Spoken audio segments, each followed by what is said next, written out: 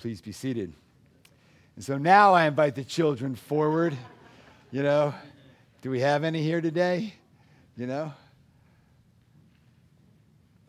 We have one. We scared them away, Kimmy. Yeah. We scared them away. Well, okay, thanks, Beth. It's great to have you guys. All right, today we heard a real creepy passage in Ezekiel, all right? Because it is said that the Lord took Ezekiel away in the spirit, meaning he had a vision. No one else was seeing this vision. And he took him away, and he was got brought to a valley, and it was full of dry bones. These bones aren't newly fresh. They've been dead for years. Okay? So that's what we're going to be talking about today. And so any kids or any middle schoolers, and I'll include the high schoolers in here too, put your phones away, take your earbuds out, listen to the word of the Lord with us, because he has a message for each and every one of us today that will change your life, all right? Because as you go back to school, as you go back to work, even if you're retired, you're just as busy as we are, just in a different way. Amen? Yeah, thank you, older people. You are. We're all busy. But we have a calling upon us, and the Lord wants us to get this. So, for those of you who get this, we went on the God hunt. I don't know how many families did the God hunt last week. I hope you did.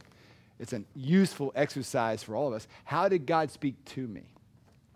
And here, on pages 6 and 7 of your bulletin, children's bulletin, you will notice it says, today I learned that God is speaking to us through his word, through the songs we sing, through receiving the Lord's Supper. He speaks to us. He wants to meet us at our point of need as God's people today, all right? Because we have a calling. And so I would encourage you, if the God of the universe is speaking to you, maybe perhaps it's important enough to write it down. So that's why I told our young people, get off your phone, take your earbuds out, listen together with us as a family, and write it down. You also have these books here that Miss Kim put there. These are your take-home books. We're cleaning out the closets just like we cleaned out Annie Sherman's closet. We're getting really good at it, all right? There's stuff we don't need in the closets downstairs, and so you can take this home, all right? This is for you to take and listen to the word of the Lord in color activity page. And then you have crayons and a clipboard. You can just leave all that and the pencil right there. So let us pray, and let's ask the Lord to move in us today. Lord, we thank you for this great passage. We thank you that you resurrect lives. And we pray, Lord, as we come together as a church family to hear your word, that you be glorified in each and every one of us. For in Jesus' name we pray. Amen.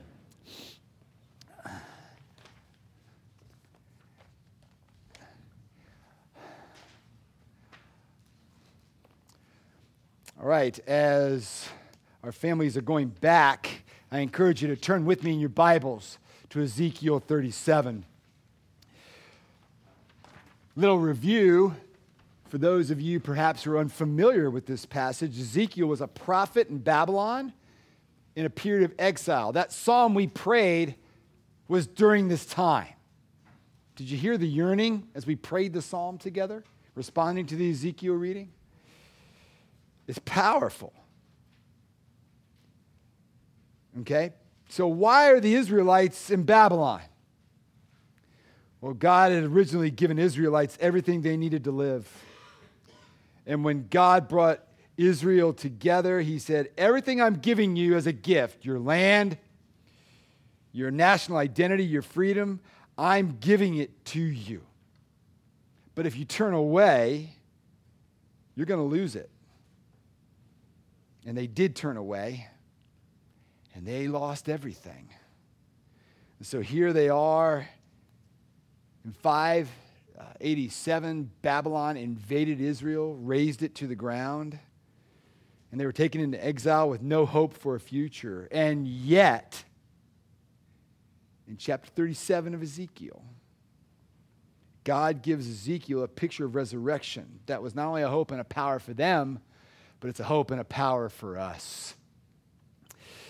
As I mentioned at the welcome, it's Faith and Work Sunday, and some of us work in very challenging areas. And I hope that for those who are in those challenging places, that you are greatly encouraged. And for those of you who are in not so challenging places, I pray we're all encouraged with the hope of resurrection today. Because what we have is hope in a dark place and empowerment for life today. First, we have a power for hope. Verse 11, notice God says to Ezekiel that these bones are the whole house of Israel.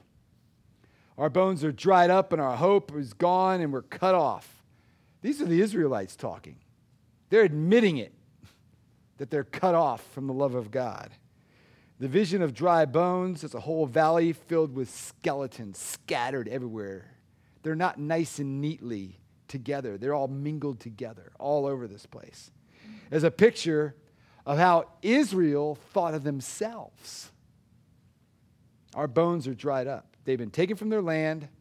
They were placed in a dominant culture, much bigger than they are, more politically powerful and military powerful than they are. And they were scattered, and therefore they knew that within a few generations, the Jews would be gone, erased from the face of the planet. They were on their way to death as a nation. And more than that, their hope was dying. Oh, they still had hope. They remembered in Genesis chapter 12 when God said, through your descendants, I will bless all the nations of the earth. They knew that somehow, even in the midst of this, salvation of the world was going to come to the world through them. That was their purpose in life and hope. That's how they maintained their national identity. But it's gone now. They weren't dead as a nation, but they were virtually dead. And of course, in verse 11, when it says we're cut off, that's covenant curse language. God spoke to Moses at Sinai and said, if you obey my covenant, if you obey my laws, I'll bless you. But if you disobey, you'll be cut off. It's the penalty for saying to God, oh, I'll be a follower of you, Lord, but I'll do it my way. Because that's what they did. To be cut off means to die. It means to be cut off from hope, future. Israel, is essentially as a nation, was virtually dead as they're in exile. And you might be thinking to yourself, well, that's a very good historical lecture, Gene, but what does this all have to do with me on Labor Day weekend? Everything. Everything. Because the Bible says this is a bigger exile that each and every one of us take part in. Israel's exile was just a picture of human exile, and it goes all the way back to Genesis, where Adam and Eve turned from God saying, we'll do it our way, thank you very much. They represented the entire human race. And therefore, they were exiled from the garden. And what was in the middle of the garden? The tree of life. In other words, the Bible says we were not meant to die. And deep in your heart, you know that's true. We're not meant to die. Death is unnatural. Death is wrong. We don't pass away. We die. We tend to live our lives as if we're not going to die. And yet, whenever we're in a situation where we admit the fact that death is inevitable, we admit the fact that death is imminent, life gets sobering. And you have a sense that there's something wrong. The whole human race is in exile. We're in exile from our true home, our true selves, our true nature. And as a result, all of us, therefore, are in an ultimate exile. All of us face death, and because of that, death can make our lives, hopeless and meaningless. Viktor Frankl was a doctor in the 1930s when he got hauled away in Germany to a concentration camp as a Jew. He survived that experience, and he wrote about that experience in Man's Search for Meaning. He noticed that people responded to the death around them in three different ways. One way was to become evil and just be bad, survive at any cost, betray other people, exploit other people, become an informant for the Nazis. That was the way one group did. Another group responded to the death by just giving up, just withering and dying. He noticed that they did that. They would go to sleep at night and they wouldn't wake up in the morning. They became despondent. A third group, however, was rather heroic. They faced every day with a new possibility, even in the death camp. They made sacrifices. They had courage. And the difference between them came down to where was your hope? If you had a hope or a meaning founded in the things and stuff of this life, and you met such suffering, most people didn't survive. If you lived for money, family, status, relationships, and when those were all taken away, hope was gone.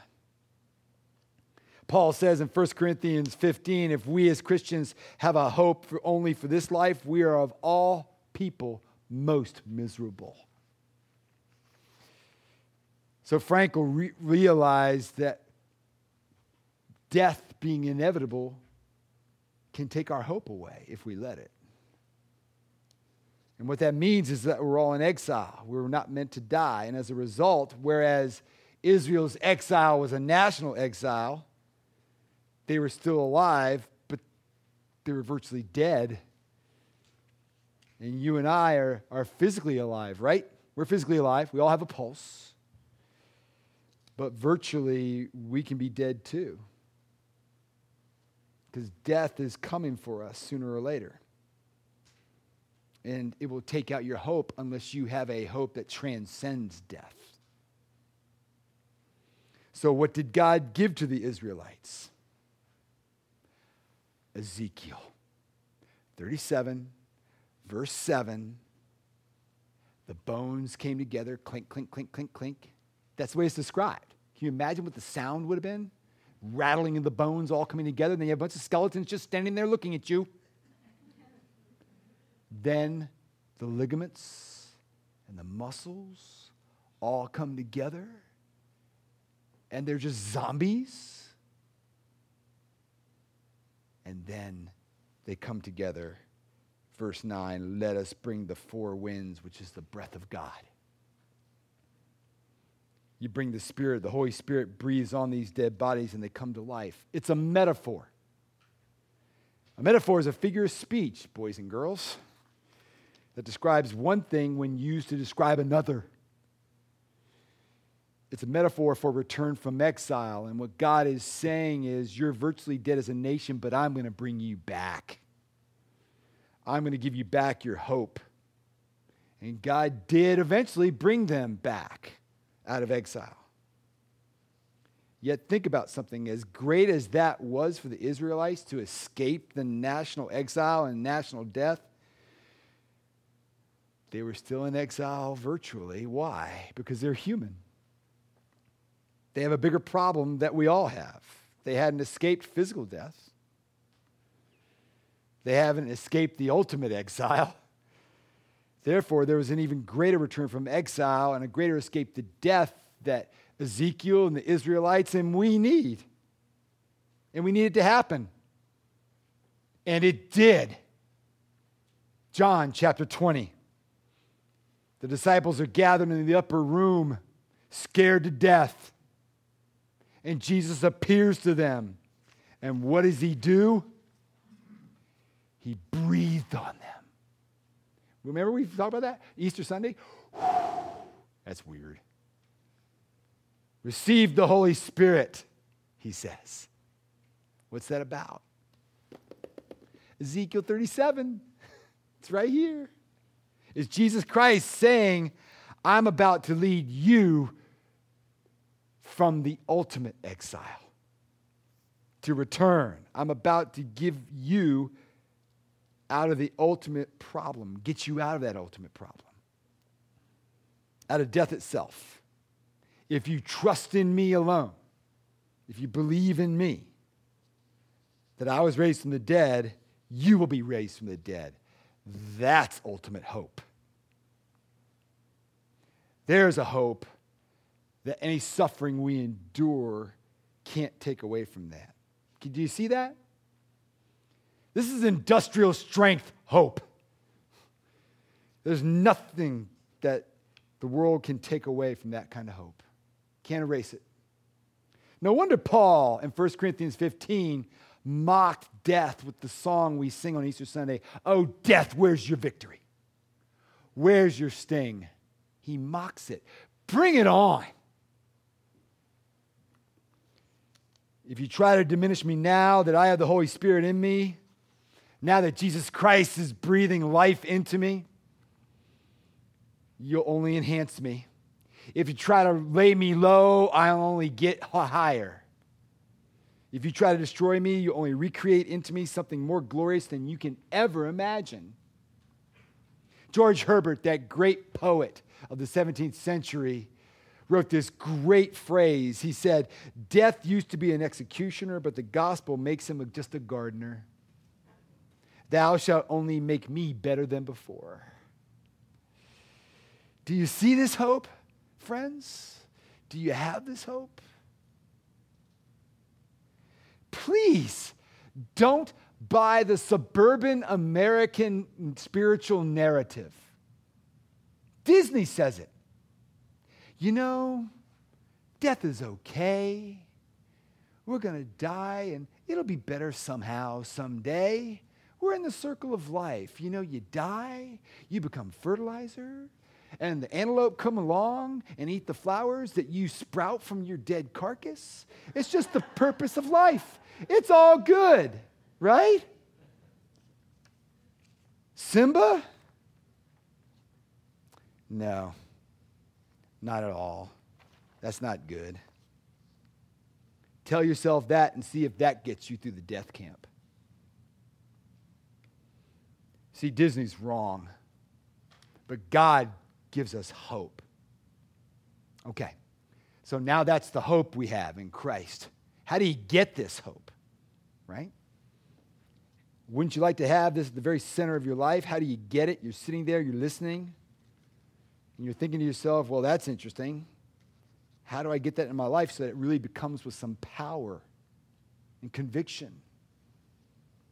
Well, there's three things that this text tells us how we can get it. And now as we go into a dark place of a valley of dry bones of my workplace, I can be salt and light, all right? First, you have to hear the truth. Second, you need to be born again. And third, you have to trust in the good news of Jesus Christ. Let's look at this. First, you have to hear the truth. What did Ezekiel do? God asked him to do something. Did he say, make the sign of the cross over them, the bones? Snap your fingers. Abracadabra, wake up, boys. No, what did he say? Prophesy. In other words, preach. When you hear prophesy, preach, it's the same thing. Because that's what prophets do. They preached the truth, whether the people believed it or not. And many ministers know about this experience when you think about it. All preachers know what it's like to preach to a certain segment of the population that just doesn't get it.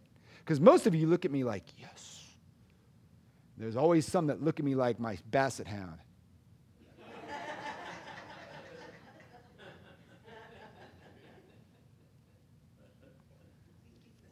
God says, I want you to preach the word of God to dry bones.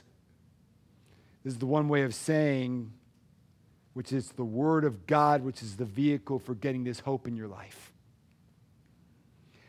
Don't just sit there and say, zap me, God, so I can be a Superman Christian. It doesn't work that way.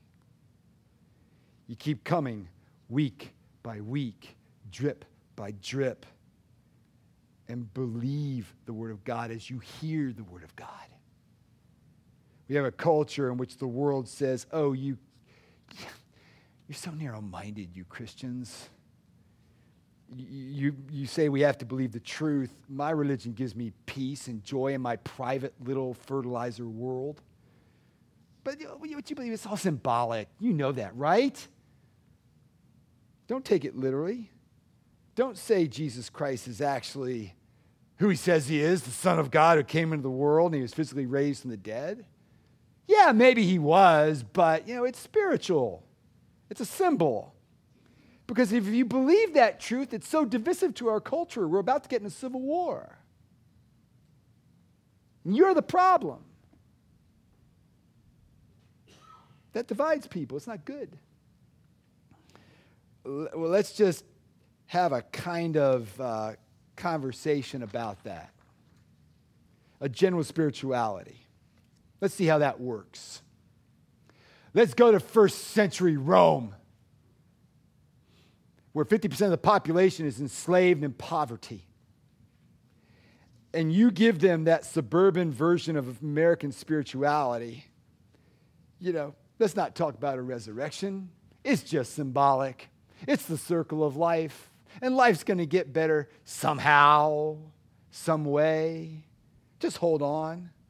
Do you think the slaves and the poor of the Roman Empire would say, wow, that changes my life? No. They're going to say, get out of my face. The early Christian preachers didn't do that. They came and proclaimed what we proclaimed 2,000 years later, that Jesus came, went right into the belly of death and exploded death in perfect righteousness. He broke the back of death and was raised from the dead because death couldn't hold him.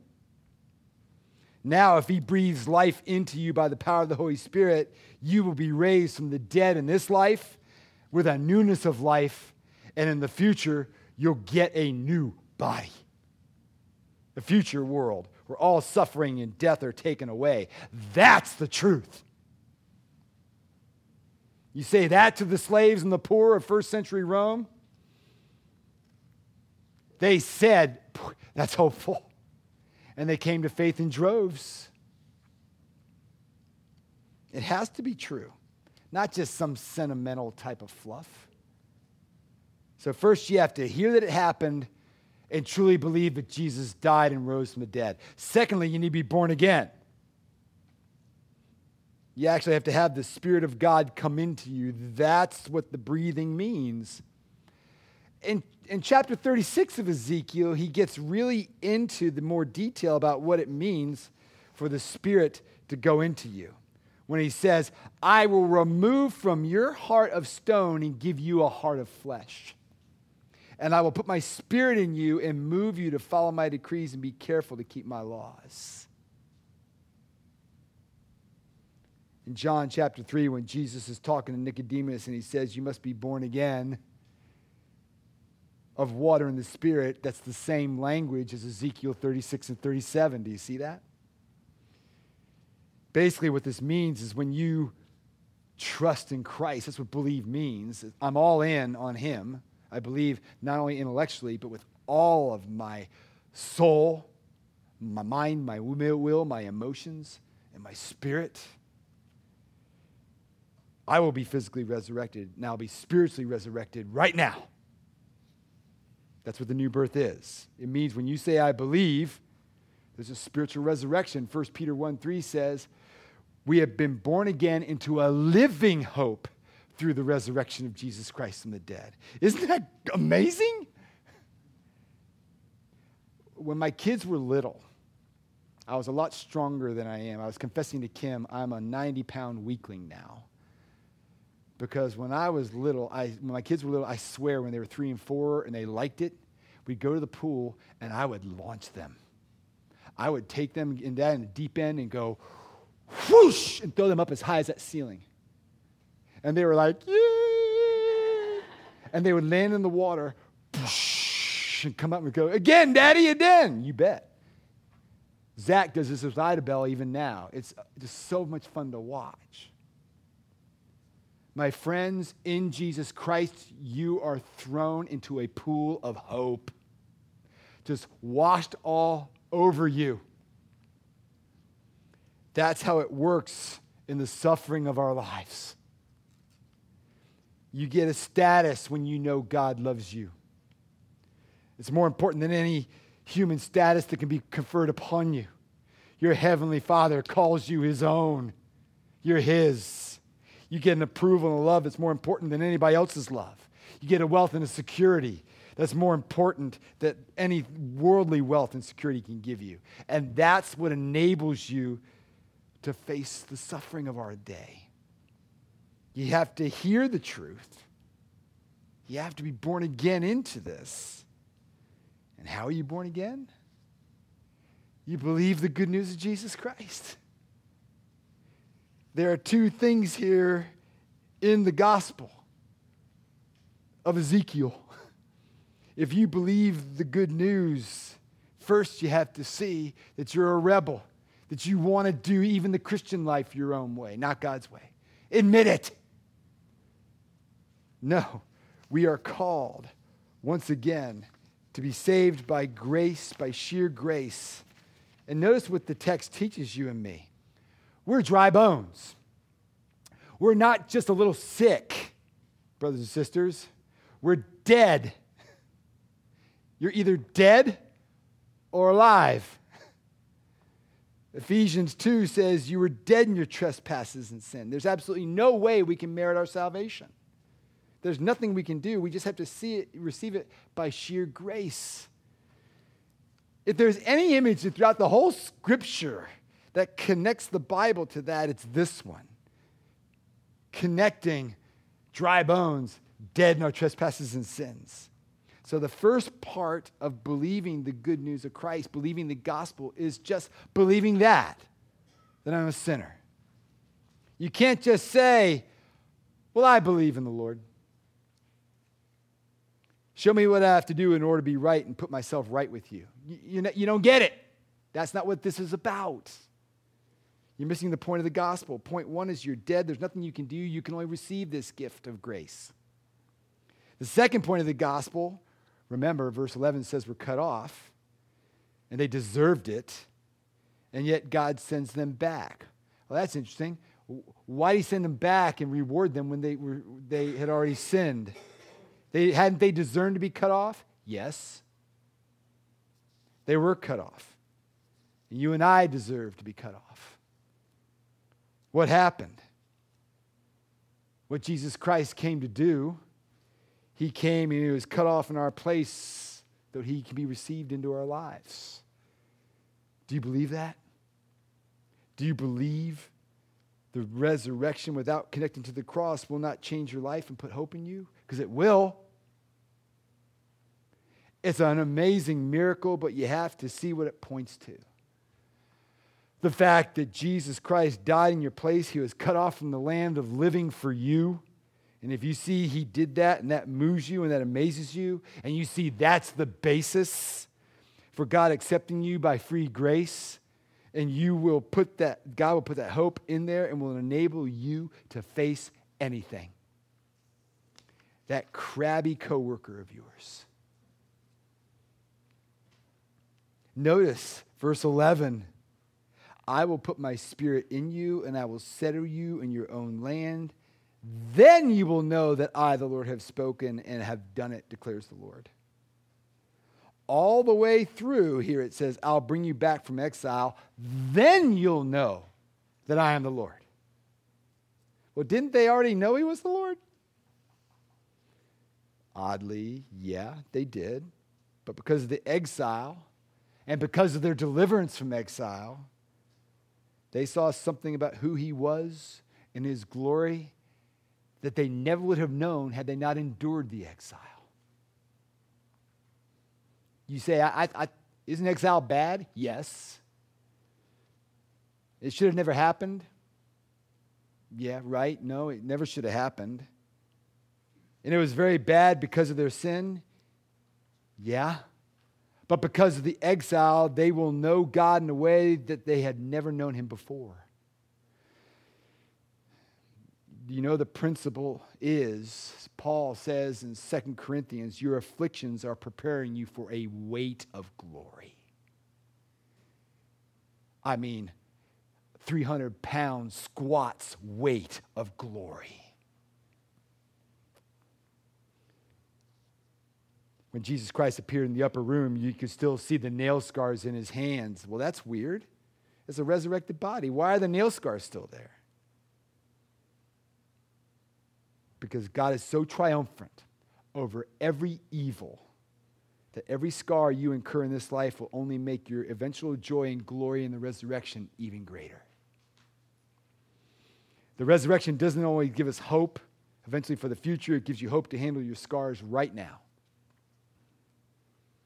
So you ask me, I don't understand why God put this on me.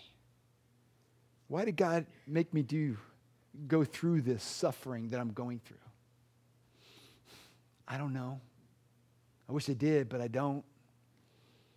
But I do know this. God is going to say to you, I'm going to redeem all your scars, so every bad thing that happens to you will only make your eventual glory greater. The resurrection can redeem your scars now. And someday we'll have all our scars and we can look at them and realize to what degree it made the glory and joy of God eventually greater than ever. I don't understand how all that works, but you can see it here in Ezekiel. I enjoy God better for the bad things that have happened to me. Don't you? He's still with us. He's working in and through us. Don't actually look at the things that are really bad you've actually done that you never should have done. And yet if it wasn't for them, you wouldn't have much of the wisdom you have right now. Much of the joy you have, even though you've had some scars. You wouldn't be able to help the people you've helped because of some of those scars. How does that work? Because God's resurrected power is going to triumph over all the evil and all the sins so much that even the bad things you have done and even the bad things that have happened to you will somehow be taken up into it, and it will make the eventual glory even greater. That's the hope we have. And we'll have it today, tomorrow, and into the future. And that's the hope we take with us when we go back to work on Tuesday, where we live, where we play, and where we work. Students, you take this with you into the classroom. Adults, we take this with us into the workplace. Retirees, you take this with you to the doctor's office.